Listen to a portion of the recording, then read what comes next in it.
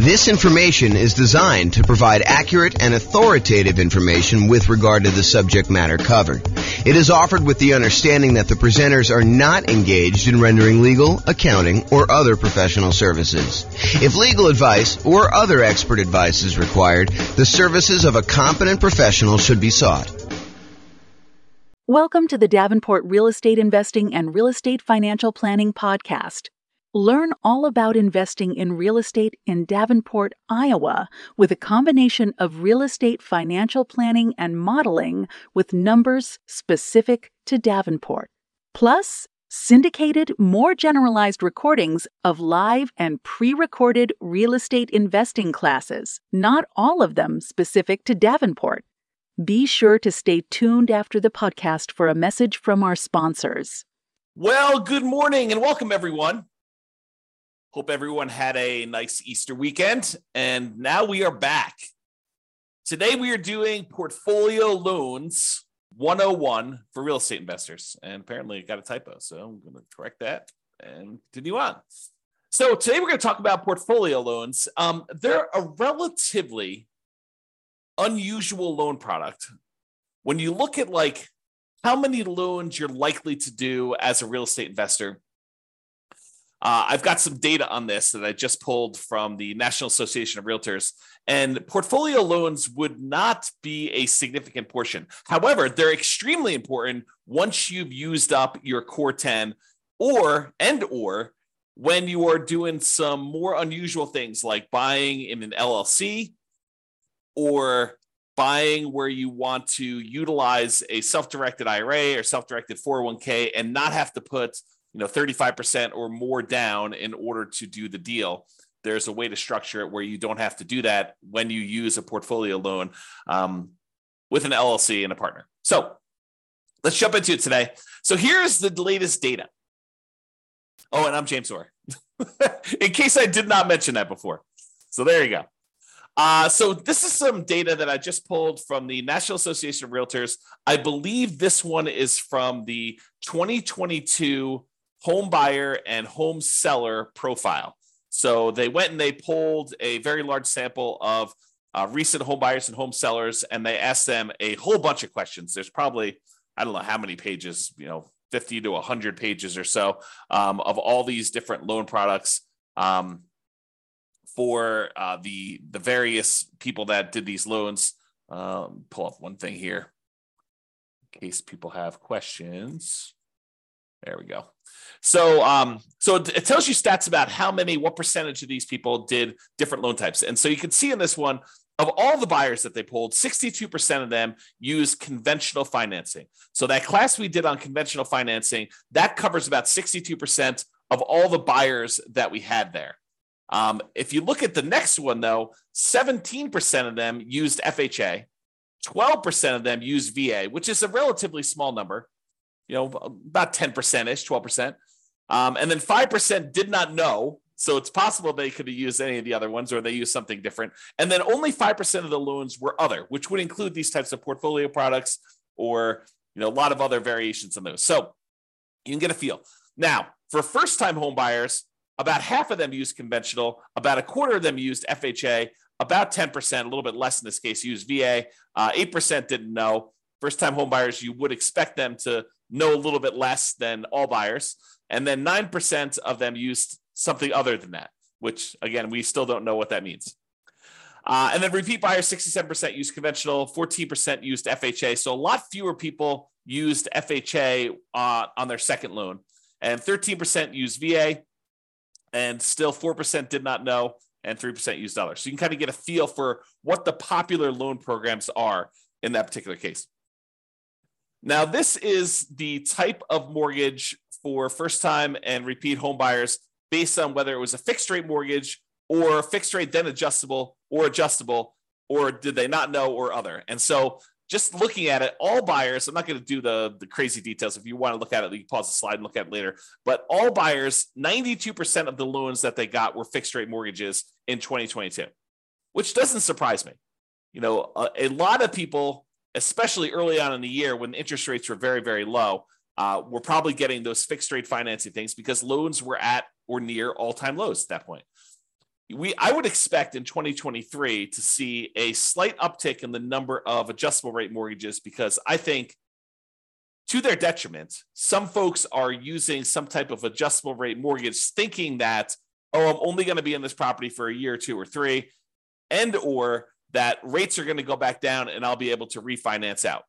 I'm not so sure that that is the most prudent thing for folks to do. It's possible it could work out for you. I mean, we don't really know the future, but I don't know. I like the idea of locking in my interest rate risk and knowing that it's not going to get worse than a certain thing that I can handle. And of course, if interest rates improve, I can always go do a refinance at that point and deal with it then. Let me do this here. Okay. Hopefully that's a little better. Okay. So that gives you an idea of like what the loans are. So a lot of these portfolio loans are going to be fixed rate financing only if you do 15% terms, 15% amortization periods. A lot of the 30-year terms for portfolio loans are going to be adjustable rate mortgages. Now, they may be like fixed for the first, year or 2 or 5 years or whatever it is, and then they become adjustable. But the overwhelming majority of them are going to be adjustable in some form or another. So be aware that once you get to the point where you have to go do these portfolio loans, and have to, I mean that you're unable to get the other loans anymore because you've kind of exceeded the limit, or you're unable to get them for another reason, then you may be forced into taking some of these adjustable rate loans situations worth these portfolio loans. Okay. So quick recap. I'm not going to reteach all the classes we've already done because we've covered all of these previously, but recap. Other financing options besides these portfolio loans that we will typically use before we get to the portfolio loan option, although some of them not so much that we would use beforehand, but some of them we definitely do. So the entire creative financing family, the owner financing, wrap financing, loan assumption, the whole rent-to-own, lease option, lease purchase family, the whole agreement for deed, bond for deed, contract for deed, installment land contract family, and then buying properties subject to the existing financing. That whole group is what we consider creative financing, and we've covered those previously. I'm not going to cover them again. We could usually do low down payment options a lot of times with those, and in some cases, we may be able to structure nothing down loan options there. For private money, we are going to grandma, someone that we already know who is not in the business of making loans, and we're asking them to loan us money in order to buy real estate. We can negotiate low or nothing down options there. It's usually based on some type of relationship or trust with that person, and a little bit of negotiating probably. The quality of the deal probably does help in those cases in order to get the private money. Then there's the whole hard money family, which is usually someone who is in the business of making loans against real estate. You're very likely to be able to negotiate some type of low down payment. In some cases, probably even nothing down if the deal is good enough. And it's usually based on the quality of the deal. And sometimes a little bit of negotiation there. For the hard money loans, they are generally commercial loans only. They are not usually loans to do owner occupants with. So you'll be limited in what you could do there. There may also be some local banks that offer lower nothing down loan programs, which are different than what we've already covered. So you can go check out those as well. And then typically the kind of group that we focus on for house hackers or nomads. Again, house hackers are people that move into a property and they're renting out another part of the property. Either they're buying a single family home and getting roommates, or they're buying a duplex, triplex, or fourplex, and they're renting out, one of the other units or all of the other units so that they can live in one and have the other ones there. So that's what house hackers are. Nomads are buying a property. They move into the property, usually as an owner occupant with 5% down, sometimes a little bit less, sometimes a little bit more, but they're getting owner occupant financing. They're living there for at least a year. It's a requirement of the lender. The lender changes those rules. We'll teach it a different way, but they move in for at least a year. And then at the end of the year, or whenever they've saved up their next down payment, they go buy their next property, usually another owner occupant property with little or nothing down. And then they move out of the old one, convert that one to a rental, and they repeat the process until they buy as many rentals as they want. So the loan programs typically for house hackers and nomads are VA financing. VA financing is a nothing down loan program for veterans. It requires VA eligibility, but you can buy single family homes with it, duplexes, triplexes, or fourplexes. Then the USDA financing, which is typically for rural properties, another nothing down loan program. You can't buy just any property with USDA. It has to be a property that is rural, and usually only use those for single family homes. Then there's the FHA financing, which anyone can use. 3.5% down is the lowest amount you could do on those. So although sometimes you can combine them with down payment assistance, and then you use those to either buy single family homes or duplexes, triplexes, or fourplexes, which is a great strategy if you're trying to use minimal down, 3.5% in this case, in order to buy multifamily property up to fourplexes. Then finally, conventional loans, 3% down for like the Home Ready or Home Possible, or wherever they call that loan program for the owner occupants on those. Most of the time, though, we're going to be using 5% down conventional loans. And this is usually for single family homes only. For the low down payment options, you can buy multifamily, but it's not going to be at that 5%. And then the non-owner occupant, if you're going to buy investment properties, it starts at 15% down. That does have PMI, or 20% down without PMI. And in a lot of cases, we'll opt to put a little bit more down to get better interest rates and to borrow a little less to improve cash flow. Also, a point that comes up a little bit later here is this up to 10 finance properties per Social Security and tax return when buying non-owner occupant properties. So I'm going to cover this here because it's part of why we go to portfolio loans to begin with. So when you're getting these loans, like conventional loans, FHA, USDA, VA, they count the number of loans that you have on your tax return that are on your Social Security. And so like on your Social Security number, when you go and qualify for the loan. And they say, hey, look, if you have more than 10 loans total, like, I've got a VA property that I first moved into, it's a fourplex. I lived there for a year or two. Then I converted that to a rental. Then I went and I bought another property with an FHA loan. And so I've got, these 2 loans. I've got 2 fourplexes that I did that way. Then I bought a whole bunch of conventional properties that I lived in over the years, and I've kept all those. And I bought a few as rentals as well. Now I have 10 loans in my name. A VA loan, a FHA loan, and 8 other conventional loans, some which I moved into and lived there as an owner occupant, some which I bought as a non-owner occupant for investment purposes from the very beginning.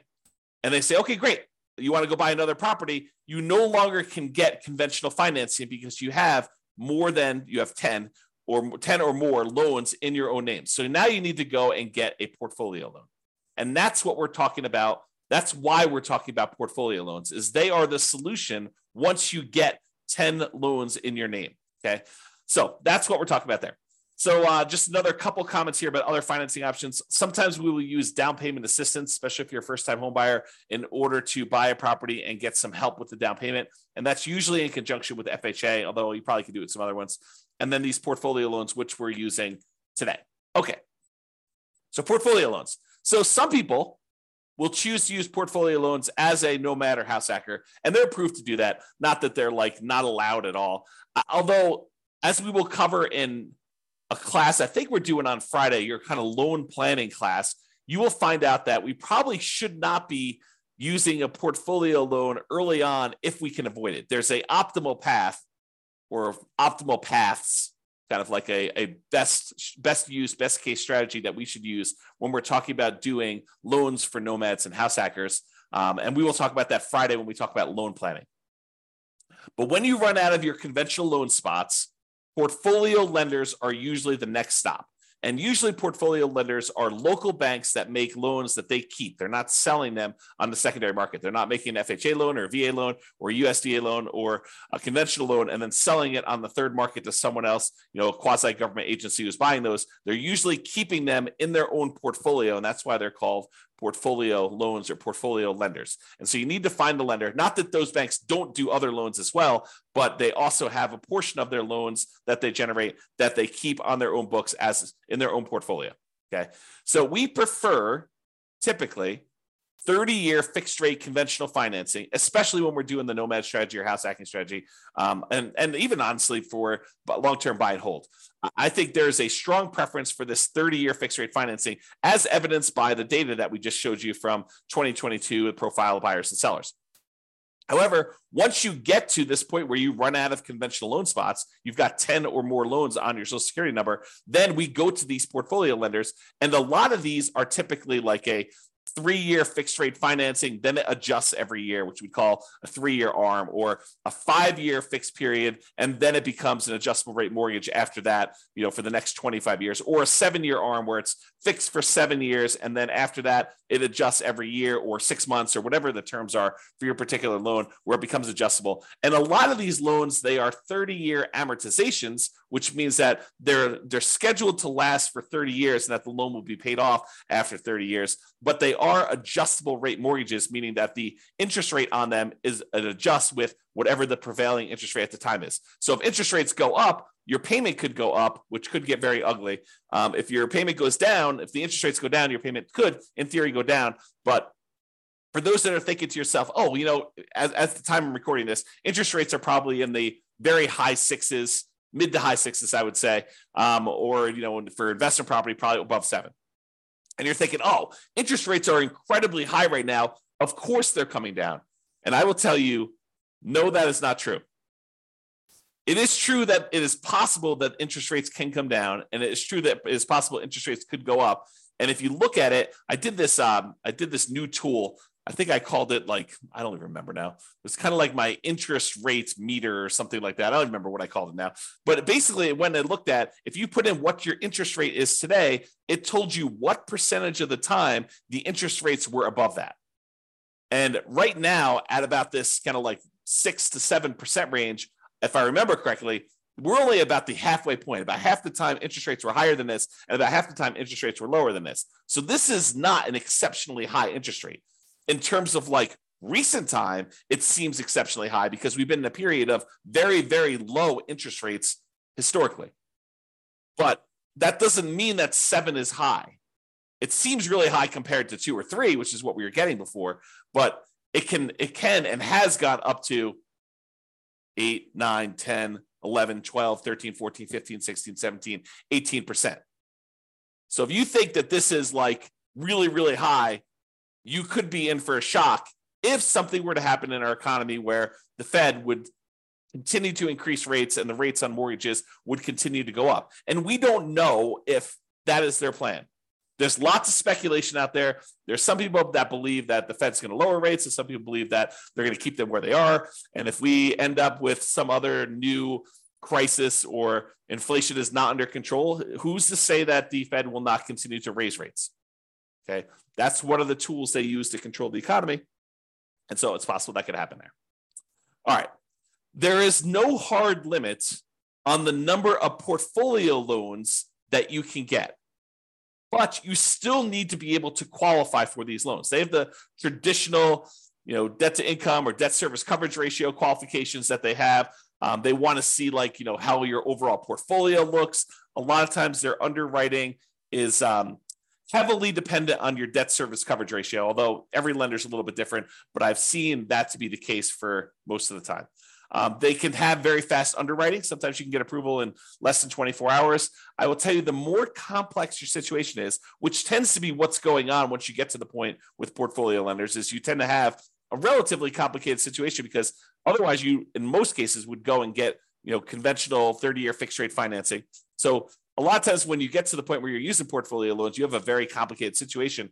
But the more complicated it is, typically the longer it will take to get qualified. That's just been my experience through my clients. Bigger purchases tend to go to a loan committee where they have different people look over the loan and approve them. It's not just the lender themselves, the mortgage originator. And the relationship with the bank does matter, especially how much you have on deposit. That can be a factor in whether or not you qualify. So realize you want to have relationships with the banks that you're going to be doing portfolio loans with, especially if you plan on doing more than one. The more you do, the more important I think that relationship with the bank is going to be in your ability to get loans there. Now, I had one more thing before we end this, and that is there is a significant advantage to being able to use a portfolio lender in order to do self-directed retirement accounts when you're buying rental properties.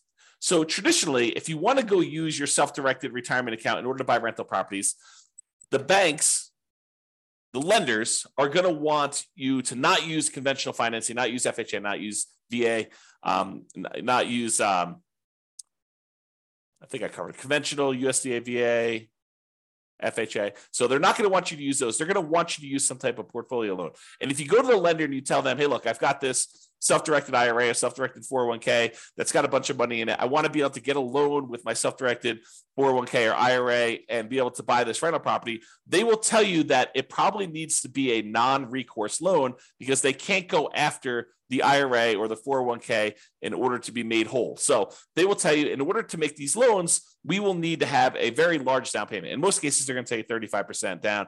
And I will tell you, sometimes if the cash flow isn't good enough, 35% is the starting point, and they will tell you after they see your deal that it's actually, we would need you to put 42% down in order to get your DSCR where you need to be for doing this particular property. So 35% is sort of like the bottom threshold, and typically it is more than that. However, what if you really wanted to use your self-directed IRA or self-directed 401k and you wanted to buy properties and you did not want to put 35% down? Well, some portfolio lenders will allow you to do something which is a little bit unusual in my mind. So they will allow you to go in, and if you have a partner who is coming in and getting the loan, and you as the self-directed IRA or self-directed 401k are really just a limited liability partner in the LLC, providing the down payment in order to do the deal, then they will allow you to do that deal with 20% down. So if you had an LLC that you formed with someone else, not yourself, but with someone else, that you went in and you wanted to go buy a rental property, if your self-directed IRA or self-directed LLC, self-directed IRA or self-directed 401k rather, came in and was a limited liability partner in an LLC that was providing the money in order to do the deal, you were basically funding the LLC. The LLC could go and get a 20% down investment property loan on the property that you're buying.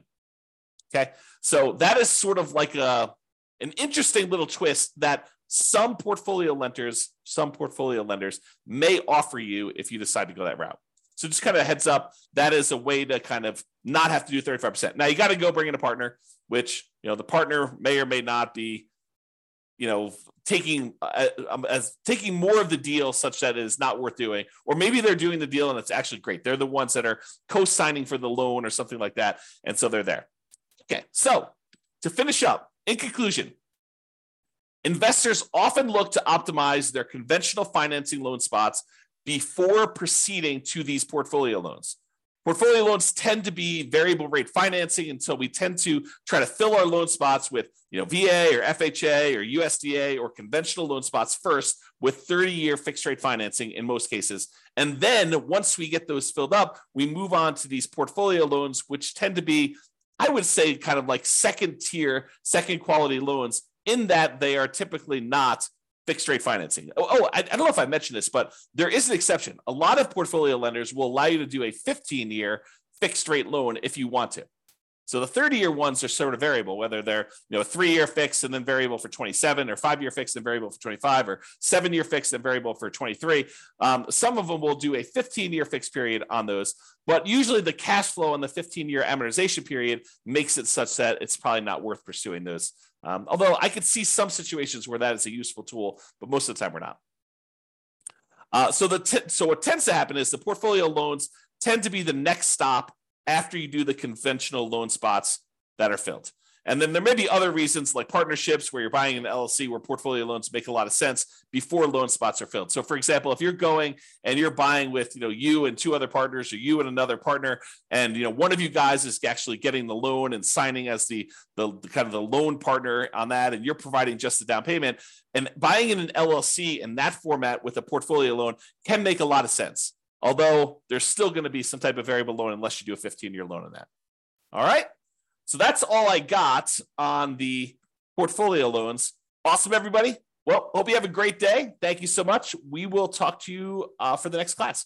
Bye-bye for now. With home prices up, mortgage interest rates up, and rents up, but not quite enough to counteract the higher prices and interest rates, cash flow on rental properties in Davenport is harder than ever. Book a call with the Real Estate Financial Planner to apply our proprietary 88 strategies to improve cash flow on your rentals. See the show notes for a link to schedule your call and improve your cash flow today. If you're a real estate agent, lender, or professional in Davenport that wants to help our real estate investor listeners, consider reaching out to learn about collaboration opportunities with this podcast. We'd love to add more value to our listeners by having you assist our investors buy, sell, and finance their real estate investments. See the show notes to schedule a call to discuss collaboration opportunities.